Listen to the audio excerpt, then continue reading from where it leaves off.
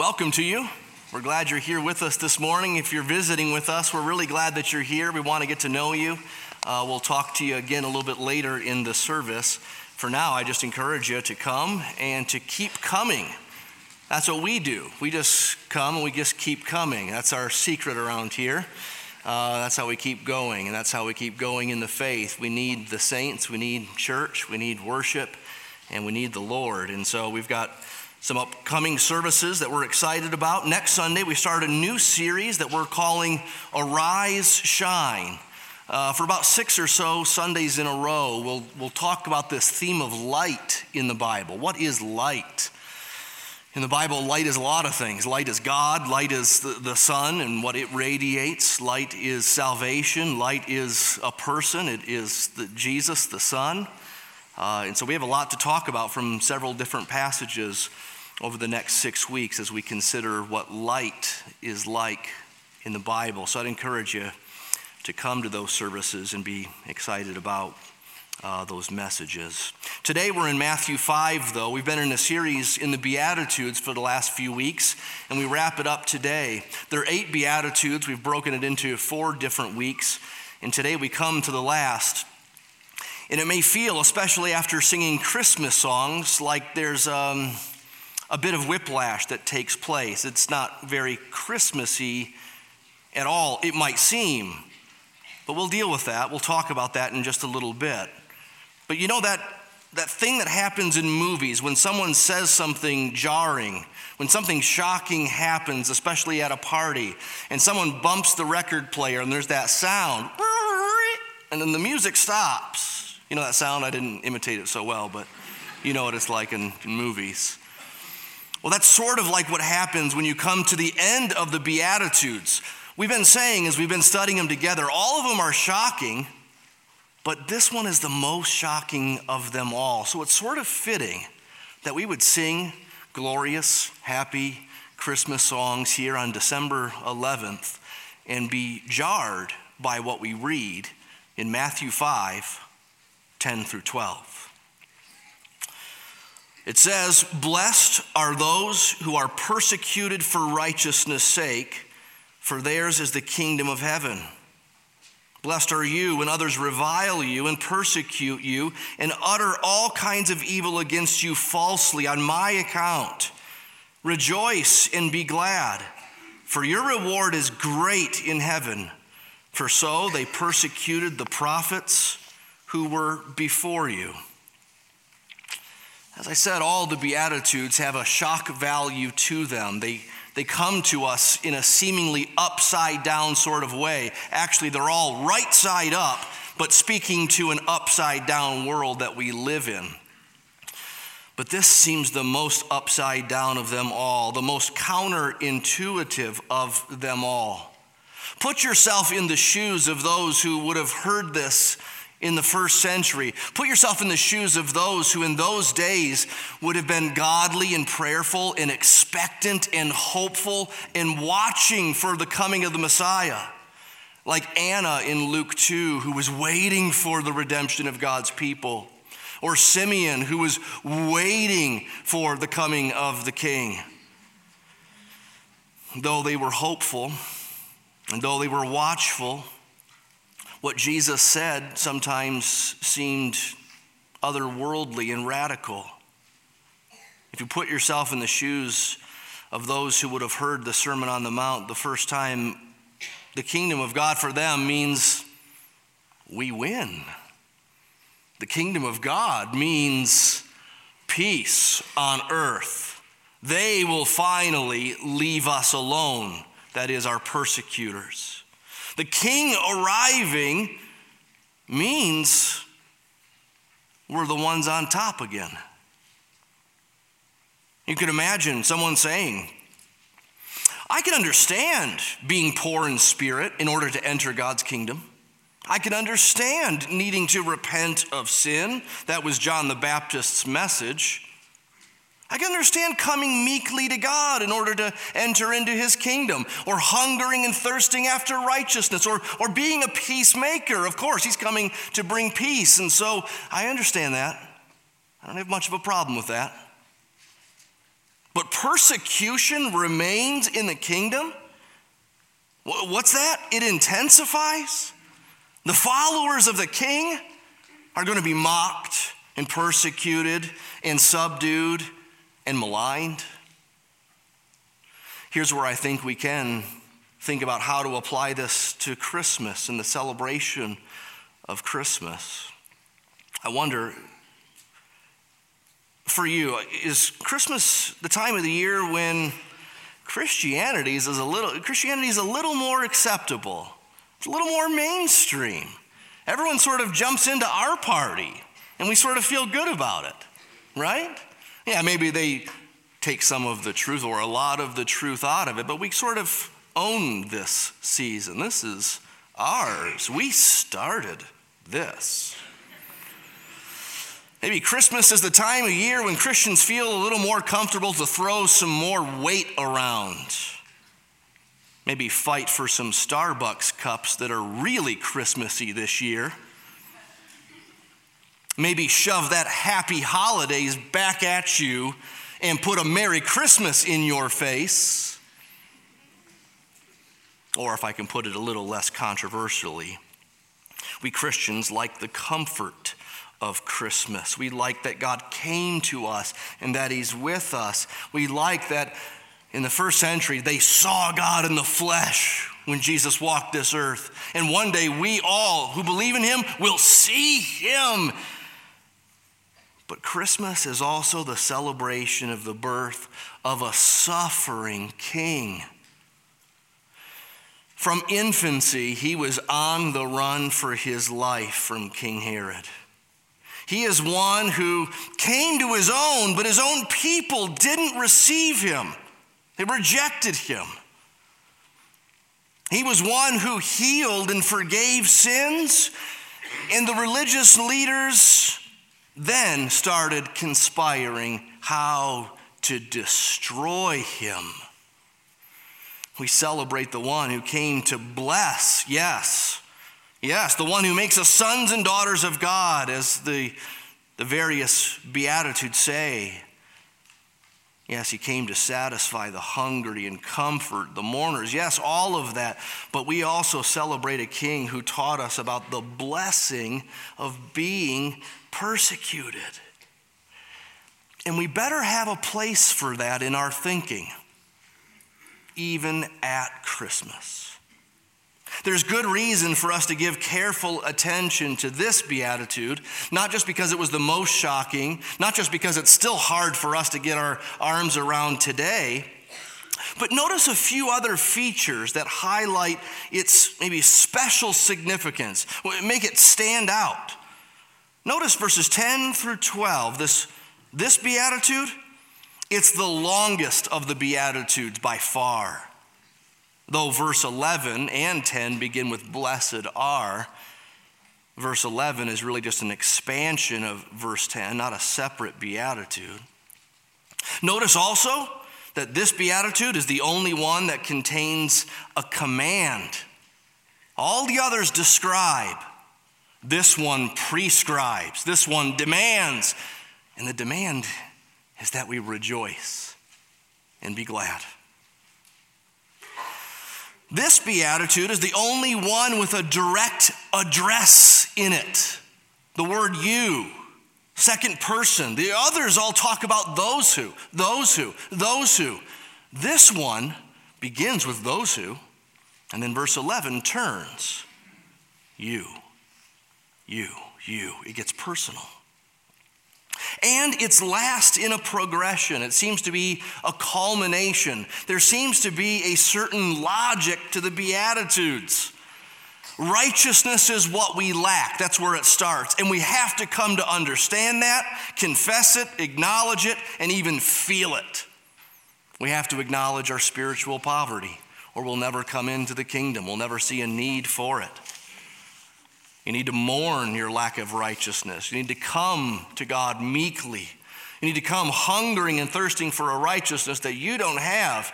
But For those who come like that, he fills them, he satisfies them, he gives them a righteousness that they can't earn. And these humble, hungry, righteous people will then not only be satisfied, but begin to live out righteousness in tangible ways, with mercy and purity and peacemaking. And what happens when we live like that? Well, two possibilities. One we won't talk about today, it's in verse 16. You let your light shine before others so that they may see your good works and give glory to your Father who's in heaven. That's the hopeful possibility, the one we have before us today. What happens when we live out the Beatitudes? Persecution, being reviled, misrepresented, pain. And yet it's not just bad news, is it? It's not just hopeless, far from it. This is blessed persecution, as odd as that sounds. There are reasons for this persecution that Christians face. There are rewards for it. And there's a proper response that we need to give to it. That's our outline today. There are reasons for it, there are rewards for it, and there's a proper response to it. We'll take a few passes over our 3 verses with those 3 headings of reasons and rewards and response. The first will take most of our time, but then after some groundwork is laid, we'll press through the other 2. So first, the reasons for blessed persecution. What are the reasons? Our passage gives us 2 explicit reasons. Verse 10, for righteousness' sake. That's why they're persecuted. In verse 11, it's on my account, Jesus says, that they're persecuted. Let's take those one at a time. We're persecuted according to Matthew 5, and blessed to be persecuted like this when we're persecuted for righteousness' sake. Not for obnoxiousness' sake. Not because of wrongdoing or sin. Jesus didn't say, blessed are those who are confronted by their bosses because they didn't do the job they were paid to do and instead read their Bibles at work. If you can read your Bible at work, great, do it. Don't be ashamed. You have a Bible that you like the Bible. You're pro-Bible. But if you're paid to do something besides read your Bible, then you're supposed to do it. We need to get this right because apparently Christians are prone to make this mistake or else it wouldn't come up a few different times in the Bible, especially in 1 Peter. 1 Peter more than once makes the point, don't suffer because you do wrong. Don't think that that's about Jesus or being a Christian. If you suffer for wrong, then you suffer rightly. If people make fun of you for being a vegan, it's not because you're a Christian vegan. It's because you're a silly vegan. Sorry. You're persecuted, I know, but you're not persecuted for righteousness' sake. Righteousness is Christ-likeness lived out. Righteousness are these beatitudes lived out. And the living out of these first 7 beatitudes, we have to understand, is somewhat of an indirect confrontation to the upside down world around us. You see, living out spiritual poverty and confessing it as such confronts religious pride, doesn't it? It just implicitly confronts it by saying, I have no hope but that Jesus would save me. It confronts those who think that they have something they can trust in but shouldn't trust themselves. Mourning over sin confronts a culture that is obsessed with levity and lightness and lewdness and dismisses any feelings of guilt. Those who are meek expose the emptiness of self-promotion. Those who hunger and thirst after righteousness indirectly confront a world around them that hungers and thirsts for anything and everything but God and his righteousness. Showing mercy exposes the ugliness of the tit-for-tat ethic. Eye for eye, that kind of thing. You get the point. I don't need to keep working through the Beatitudes. The Beatitudes somewhat indirectly confront those around us. That's one of the reasons why Christians are persecuted. It's for righteousness' sake. Paul told Timothy, all who desire to live godly in Christ Jesus will suffer persecution. All who live godly will suffer persecution. It doesn't mean all of the time. It doesn't mean for everything they do. It doesn't mean to the fullest extent. It doesn't mean in the fullest form or in every way. But it's generally true. All who desire to live godly will be persecuted. Is it true of you? Is 1 Peter 4:14 something of an experience with which you're familiar? 1 Peter 4:14 says, they are surprised when you do not join them in the same flood of debauchery and they malign you. They, the world, or maybe even old friends. Suppose a high school student who likes to party and sleep with girls becomes a Christian. And he quits his partying, drunken, sleeping around ways. Will they be surprised when you do not join them in the same flood of debauchery that you used to join in? Won't they malign you? Yeah, they do. They do. They will. They put the pressure on you. But then there's this identification with Christ as one of the reasons for which we can be persecuted. Verse 11, on my account, Jesus says, when we become Christians, most fundamentally, we identify with a person, not with a new set of rules or even so much a lifestyle or set of beliefs, though those things are true. But most fundamentally, we identify with a person. We're Christians, Christians. And so what did this world do to Christ? What, as his follower, would you expect they would do to those who want to walk in his ways and who identify with him? Jesus said in John 15, if the world hates you, know that it's hated me before it hated you. A servant isn't greater than his master. If they persecuted me, they will also persecute you. It's a package deal. This is a given. Jesus was persecuted. Those who are like him and follow him and cling to him, they're going to be persecuted in various ways. Philippians 1:29 tells us it's a package deal. It's been granted to you on behalf of Christ, not only to believe on him, but also to suffer for his name. That's a gift. Your faith and opposition. Think about the prophets of old. That's where our beatitude ends up at the end of verse 12. So they persecuted the prophets who were before you. Jesus gives the encouragement here that as you're persecuted, remember, they persecuted the holy, righteous, God-sent prophets of old. They were famous for their, facing of persecution.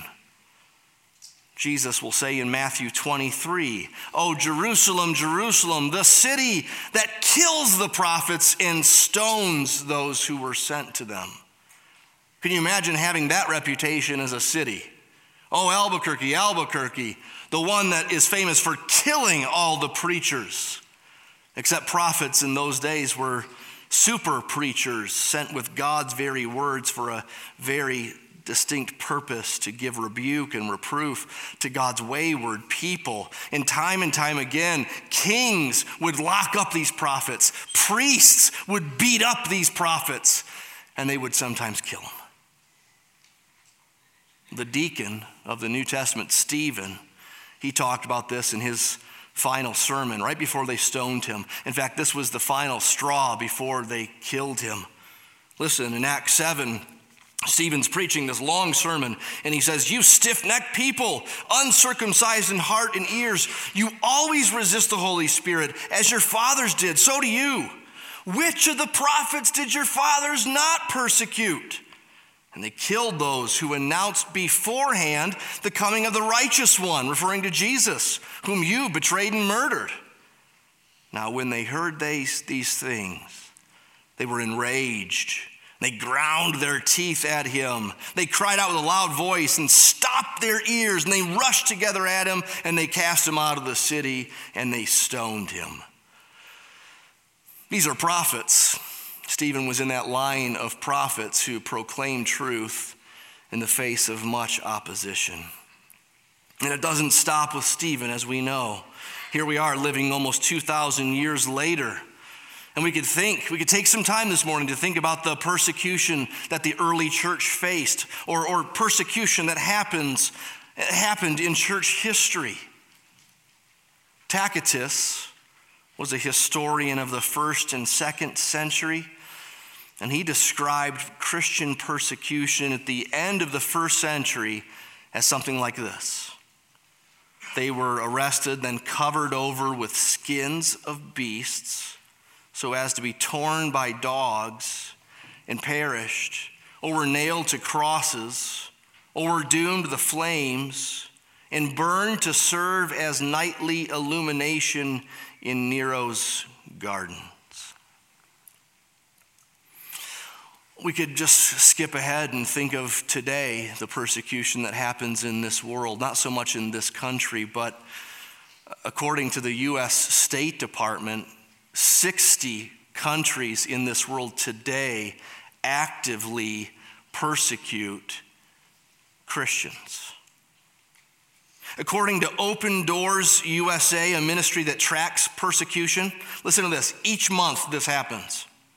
322 Christians are killed for their faith. We say it again, 322 Christians are killed for their faith each month. 214 churches or ministry properties are destroyed each month. And 772 acts of violence are committed against Christians for their beliefs, including rape. It's heartbreaking and necessary to read stories that really, to my mind, my experience, seem unthinkable. And yet, we all know they're closer to the experience of the New Testament church and most of the church throughout church history. And so whenever I'm preaching on persecution, I often can't help. Maybe I should do it more often. I'm sure I should. I go to a site that will refresh my memory, give me some latest headlines about what's going on in the world. So this week I read about Susan, who at age 10 in Uganda, she learned of Christ as a guest speaker came into her school and gave the gospel. She believed that day. She became a Christian. She went home and told her dad. Her dad demanded that she renounce Jesus. She refused. He then put a knife to her throat and demanded again that she renounce Jesus. She refused. He then threw her in basically what would be a garage for us with only a mat there on the floor and told her to stay on the mat until she renounced Jesus. He gave her no food, no water. She only survived the 3 months she was in that place because her brother would slide food under the door or even get water to go under that she might pull it up with her hand. And she was only ever found to be in that place when neighbors became concerned for her absence and contacted the authorities. She now says she's not mad at her father. She prays for him. A pastor in the Philippines was gunned down in public right in front of his 12-year-old daughter. He was the girl's only parent, the church's only pastor. And now the church as a whole has been warned that the same will happen to them if they don't vacate their building and hit the road. In Russia, as of July 2016, Christianity can now be considered extremist. Russia now considers extremist, quote, any system of belief supposed to be superior to all others. So I guess they want people thinking they've got subpar religions. We all think ours is better than the others, don't we? And yet Christianity, perhaps more than others, holds that to be true. And so Christians in Russia are now beginning to face fines in prison time under this new law. I read this week of a Chinese pastor who was known for helping orphans and sex trafficked victims move from North Korea into China. And he was brutally murdered, it is suspected, by North Korean agents.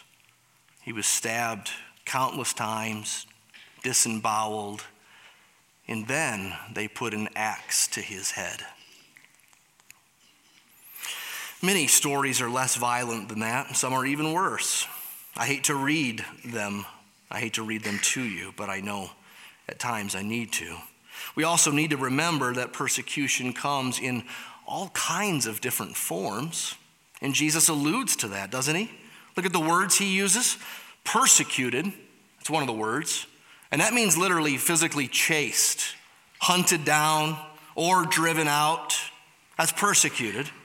But then he also uses the word revile. That's mockery. That's slander. And then utter all kinds of evil against you falsely. This is lies and misrepresentations. The early church was spoken of like this. They were called evildoers. The lies were just piled up, including blaming Christians for the great fire of Rome, which we now know Nero started. On and on the list goes. They were rumored to have orgies because some had heard that they partook of love feasts together, what we call our Lord's Supper. They were said to be incestual because they called each other brother and sister. They were said to be atheists because they wouldn't worship the Roman gods and they couldn't actually show anyone their God.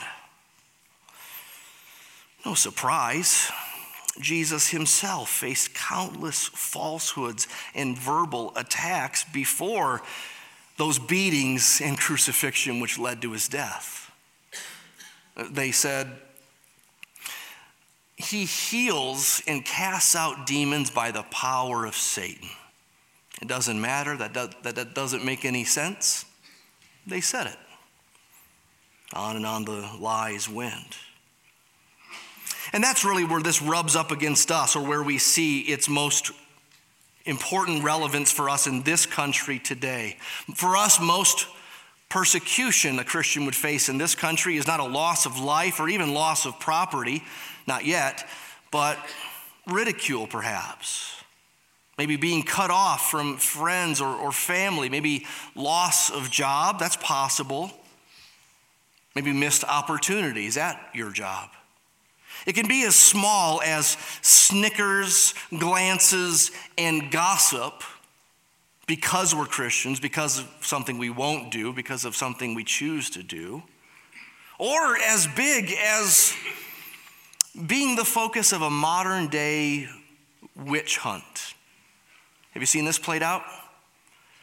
I think it was just this last week that Chip and Joanna Gaines, who host that popular HGTV show, Fixer Upper, BuzzFeed did an article on how the church that they're members of believes that marriage should be limited to a husband and a wife, a man and a woman, and therefore connected dots, that therefore Chip and Joanna Gaines must believe the same thing, and that must be why there hasn't been a homosexual couple featured on their show yet. Never mind that they didn't actually say that they do believe what their church believes. They haven't said anything, really. I suspect they do believe what their church believes. Let's hope so. But the witch hunt has started. As of yesterday, when I Googled Chip and Joanna Gaines, the very first suggestion that Google offered me said Chip and Joanna Gaines scandal. That's attached to their name now, at least for now. Who knows how long it lasts? Who knows where it goes from here? A lot of other stories have gone much further than that. Some are still being played out in the courts. Some have been decided with heavy fines against Christians for righteousness' sake. Well, we could go on about the reasons for persecution, but let's move on to the rewards. We got the reasons. How about the rewards for blessed persecution? Because we need rewards, right? We need some optimism here. We need some encouragement. Don't miss the very first, that we're blessed. Twice in this section, we're told, blessed are. And remember what that word blessed means. It's not defined as the world defines it. I went on Twitter this week and looked up #blessed just to see. I mean, we joke about it, but I didn't actually do it ever. I just sort of see it. I see it a little bit on Facebook. I see it on Twitter. And so I'm looking to see what is the most common #blessed thing out there. Here's what I found. It's not very scientific, but my observation was high school athletes who had a phenomenal game and or got an invitation from a college to play for them, #blessed. Well, that is a blessing. I wish I had that blessing, frankly. It would have been nice to be a high school all-star football guy, but really? That's not what Jesus meant here. Blessed here means joyful and contented with inner peace, and all that coming from knowing that God approves, that God accepts, knowing that we're in, knowing that we're His. Martin Lloyd-Jones, remember this? A preacher back in the last century, he said, blessed here means God's congratulations. And that must be a wonderful thing to know, to be true of yourself. That God says congratulations. It's almost the well done, thou good and faithful servant, before we even get to the end. Blessed. We must care what God thinks of us and what God says of us more than anyone else in this world. It doesn't matter what they say about you at school. It doesn't matter what your former friends say about you that isn't true. You may never fix this reputation that's growing, that isn't because of something you've done wrong, but something you've done right. It may never be cleared up in this lifetime. It doesn't matter. It's clear with God.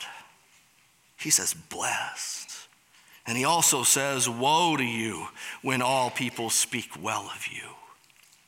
That's one of the rewards, blessed. The others, theirs is the kingdom of heaven. Verse 10. The kingdom of heaven is God's rule in this world with his king on his throne, where his people are under that rule happily and by grace. Jesus rules in the hearts of those who are his, and one day he will rule with them all over this world. That's the kingdom of heaven, and it's ours. And we have great reward in heaven, according to verse 12. Great reward in heaven. Now, rewards here, don't get the wrong idea like it's repayment. You don't earn great reward by virtue of peacemaking or by virtue of being persecuted. As with all of the Beatitudes, they're not something that earn us what comes on the other side of what we do or how we live. No, that promise, that hope on the other side of the Beatitudes describes what is the gift in reality. You can call it a reward if you want, but it's not repayment, and it's not something that's earned. And yet, it is great. What is, you might wonder, as I did this week, what is the great reward? Sometimes in Scripture it's described in terms of various crowns or different labels or titles even. And we wonder, how many crowns are there? Who will have the most? Will I get all 5? Don't think anything like that. Crowns are just symbols of finish line in victory, but it's not a victory that you've earned. So the great reward here, what is it? I don't know what it is, but it's great. It's really great. It's out of this world. It's unthinkable. If Jesus told us, our minds would blow up. He can't put it into words, apparently. And so this can transform how we go about life and the way we think of our relationship with others. I don't need to save face. I don't care, most importantly, what you think of me. I don't need to decide what to do based on what will protect my possessions, keep my property. Hebrews 10, you joyfully accepted the plundering of your property since you knew that you yourselves had a better possession and an abiding one, an eternal one. In fact, did you notice in our verses today in Matthew 5, eternity and the now are sort of mingled together. Those who are blessed, present tense. Theirs is the kingdom of heaven, present tense. And their reward is great in heaven. Isn't that interesting? The reward is now, present tense. It's their reward. Their reward is great. It's great in heaven. That's when it's going to be given and seen and known and fulfilled. There's a now and not yet. There's one more reward for being persecuted. We already talked about it, but let's circle back. Those who are persecuted for righteousness' sake and on Jesus' account, they are honored to stand in a great line of faithful, persecuted people like Jesus and like the prophets of old. Oh, to be among the prophets. What a privilege. Those prophets, which come at the tail end of the hall of faith in Hebrews 11. After all these people like Abraham and Moses are mentioned, you get to these no-name prophets that bear equal honor because of their great suffering for righteousness. We're told some were tortured, refusing to accept release so that they may rise again to a better life. Others suffered mocking and flogging and even chains and imprisonment. They were stoned, they were sawn in two, they were killed with the sword, and they went about in skins of sheep and goats, destitute, afflicted, and mistreated, of whom the world was not worthy, wandering about in deserts and mountains and in dens and caves of the earth. Every Christian is in that old prophetic line representing Jesus to the world and speaking what he says to speak on his behalf. Are you being that prophet that you're already called to be? If you are, then you know sometimes people don't like it. Sometimes they'll be a little bit rude. In other countries, you can get killed for it. There are reasons for this blessed persecution, rewards of it. And then there's thirdly the response that we should have to blessed persecution. How should we respond when we're persecuted?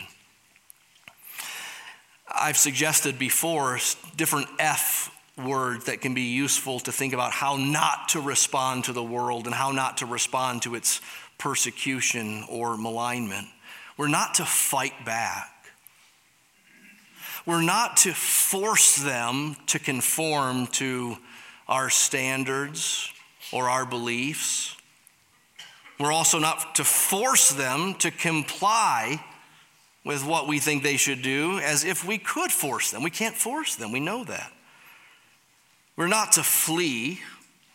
We're not to give up, get out of here, go to a commune or a monastery or create a kind of Christian little city where we can just do our Christian lives alone without any sinners around, as if we sinners wouldn't be there.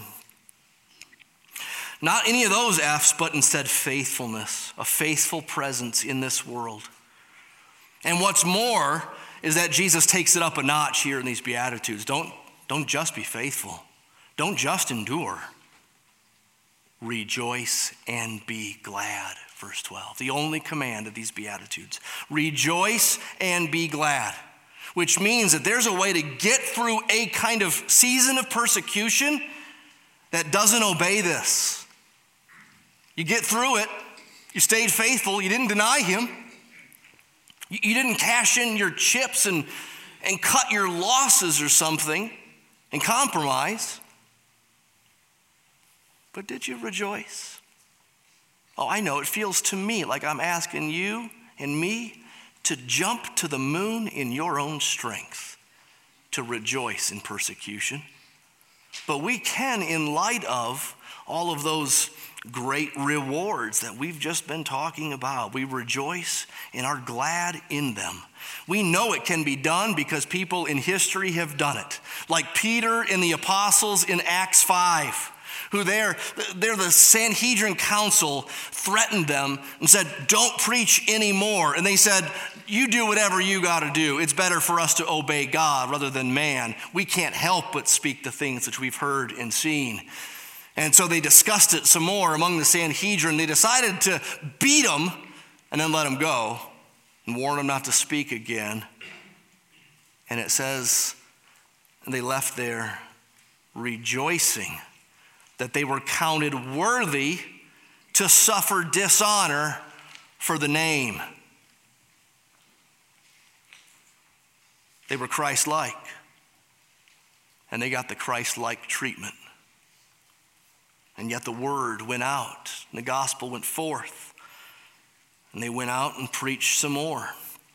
You see, I can't do that.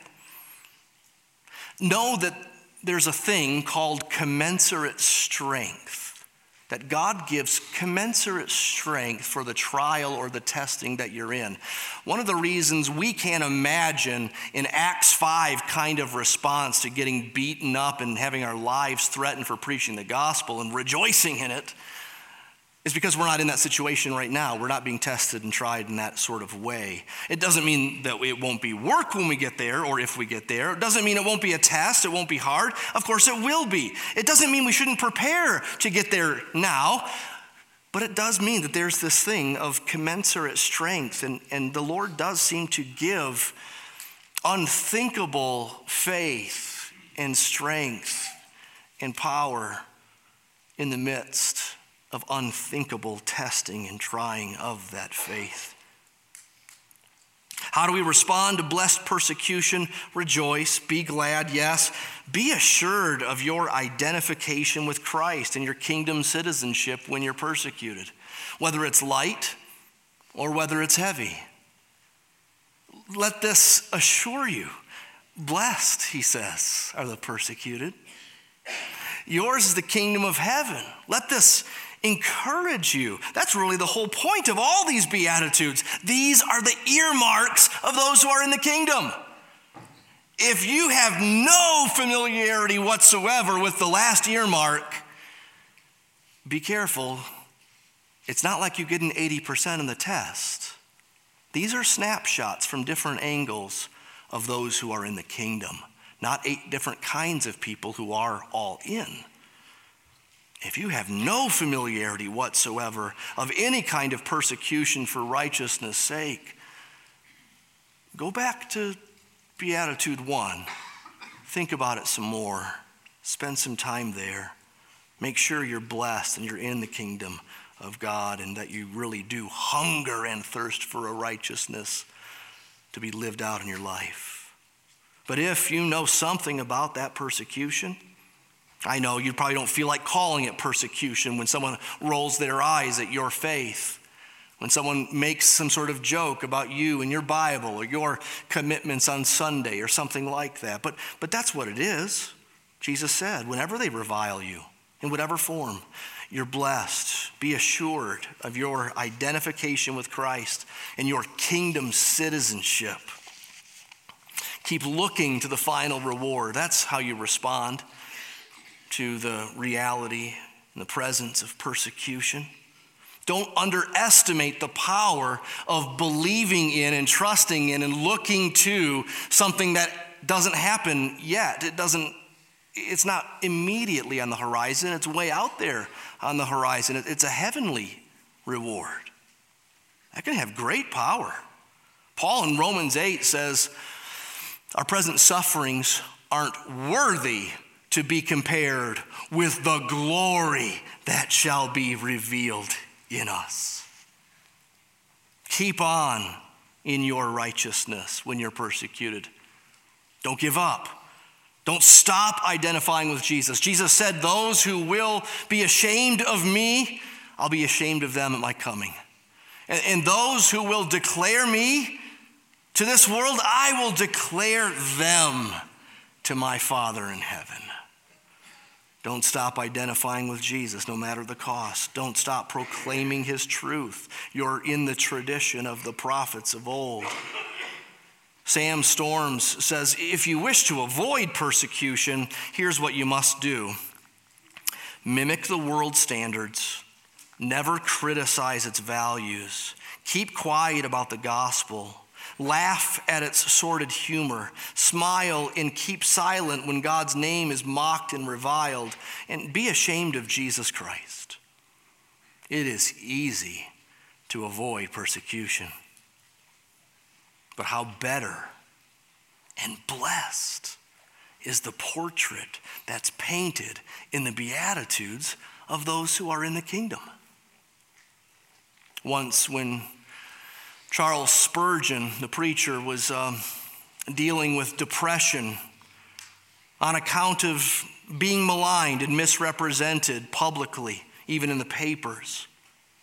His sweet, godly wife wrote out the Beatitudes in large letters and put that piece of paper tacked onto the ceiling above his bed. Apparently, he'd been in bed a little too much in depression. She wisely pointed him to the Beatitudes. It's like a medicine cabinet for whatever you need, wherever you are. I'd encourage you this year to memorize the Beatitudes. Better than having them on the ceiling above your bed would be to have them forever imprinted upon the memory and in your heart. I need to ask where you stand with Jesus this morning. These words are directed to Christians, but not everyone in this room is a Christian. I have to ask you where you stand with Jesus this morning. These Beatitudes, they size us up. We feel wanting, and yet as Christians, we know there's hope, and we're hungry for more. Where are you? How do these Beatitudes size you up this morning? Have you begun to even understand the spiritual bankruptcy of your soul before God that you must come to understand before you can ever get into the kingdom, let alone live out the kingdom in your life? I pray you know Jesus. I pray you know that he died in the place of your sins to bring you to God. And he is able to bring you to God if you would simply call out to him today. Simply acknowledge that you're a sinner and that you believe and you want all that he offers that you heard here this morning or that you've maybe heard before. Christian, with this Christmas, let us celebrate the whole Christ. Not the baby Jesus, not the King Jesus, the risen one, not the popular Jesus or just the compassionate one, but the one that was persecuted as well, the one who died for sins, the one who came into this world to get reckoned, to get rebels, to give up their rebellion and come home and come in. He's merciful to those who will, and that's why he came to die. And that's why those who follow him follow in the wake of suffering, even while they look ahead to great glory and great reward that is not of any of their doing. It is all gift. Let's pray. Oh, Father, again, we thank you for the coming of Jesus, for his righteous life, for his sacrificial death, and for his glorious resurrection. Oh, I pray, Lord, that all of us in this room would know Jesus savingly, that we would know ourselves to be in your kingdom, with Jesus as our Savior and King, to be blessed, to be declared by you, to be accepted in and with you. We need that. We also need these Beatitudes in our lives and hearts more and more. Help us to grow in them, not just understanding them and moving on, or thinking that these are elementary and then going looking for other deeper things. But Lord, may we continue to grow in all of these virtues and grow in all of our longings for what you promise here in these wonderful words of Matthew 5. May they be on our minds throughout this Christmas as we think of the full Christ and all that he is for us and what kind of road he calls us to follow him upon. We pray in his name. Amen.